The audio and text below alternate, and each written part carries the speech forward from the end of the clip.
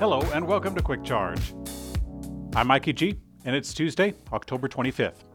Tesla is expanding the hiring of recruiters and a support team for high-volume hiring efforts going on in Quebec. This is among rumors that a potential factory is coming to the region. Earlier this year, we started reporting on evidence that Tesla has been looking at a potential factory location for Canada as their next gigafactory. This hiring effort started back in September, but now a new job posting for a recruiting coordinator based in Laval, Quebec, has opened up. In the job posting, Tesla writes that the coordinator will, quote, work closely with high-volume recruiters. Musk had said that Tesla is looking to announce their next location of the Gigafactory by the end of the year.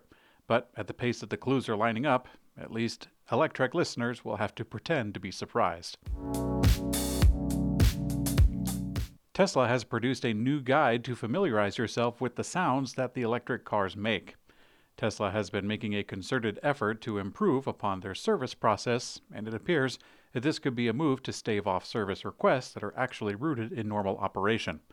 Electrek found the guide released on Tesla's support website just last week, and it includes various examples and what they stem from. Here is the pedestrian warning sound, and this one is the sound of the high-voltage battery pack contactors engaging. Tesla also included the sound of a very normal car noise, such as the creaking or cranking of tires and brakes.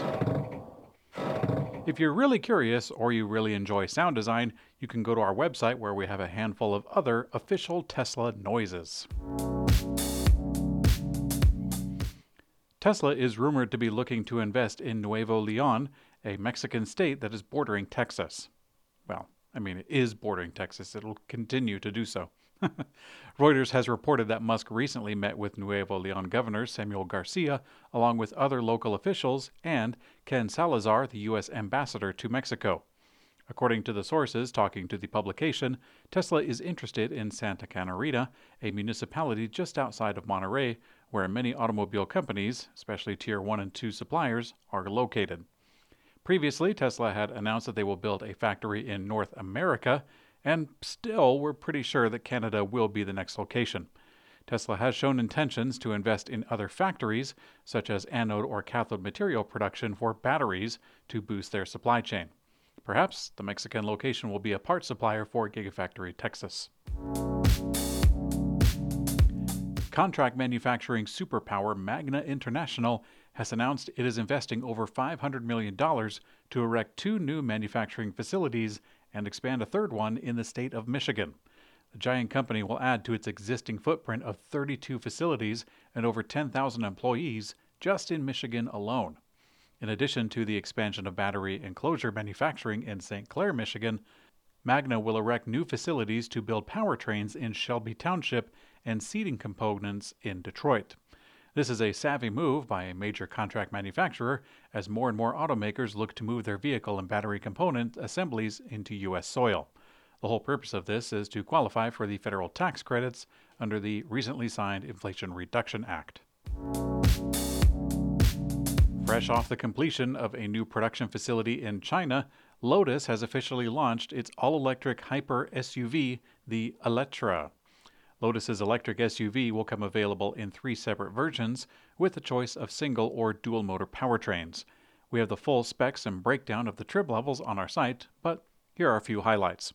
The max range, which is using the WLTP test, is 373 miles. The highest acceleration is 0 to 100 kilometers per hour in 2.95 seconds. And the vehicle also boasts 905 horsepower. Lotus also shared the vehicle's operating system will be using a system that they call HyperOS, which was made with the Unreal Engine.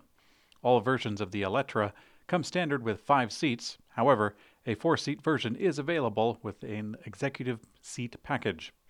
Lotus points out that the pricing varies by country, but to give you an idea, the starting MSRP in Germany is $95,990, which equates in the U.S. to $95,350. Bosch, the world's largest auto parts supplier, has announced that they will be extending their electric vehicle offerings with new electric motor expansions at their Charleston, South Carolina facility. The company plans to invest over $260 million to further expand the site, by about 75,000 square feet, by the way, which will create 350 net new jobs by the year 2025. The facility and the expansion will cover a lot of ground, as Bosch says that their electric motors can range anywhere from 50 to 500 kilowatts, with torque ranging from 150 to 1,000 newton meters. Bosch is taking significant steps to support the auto industry's transition to electric, and global orders for electric parts have exceeded $10 billion for the first time last year. Hyundai has delivered another strong performance in the third quarter as several popular EV models led to 27% EV sales growth.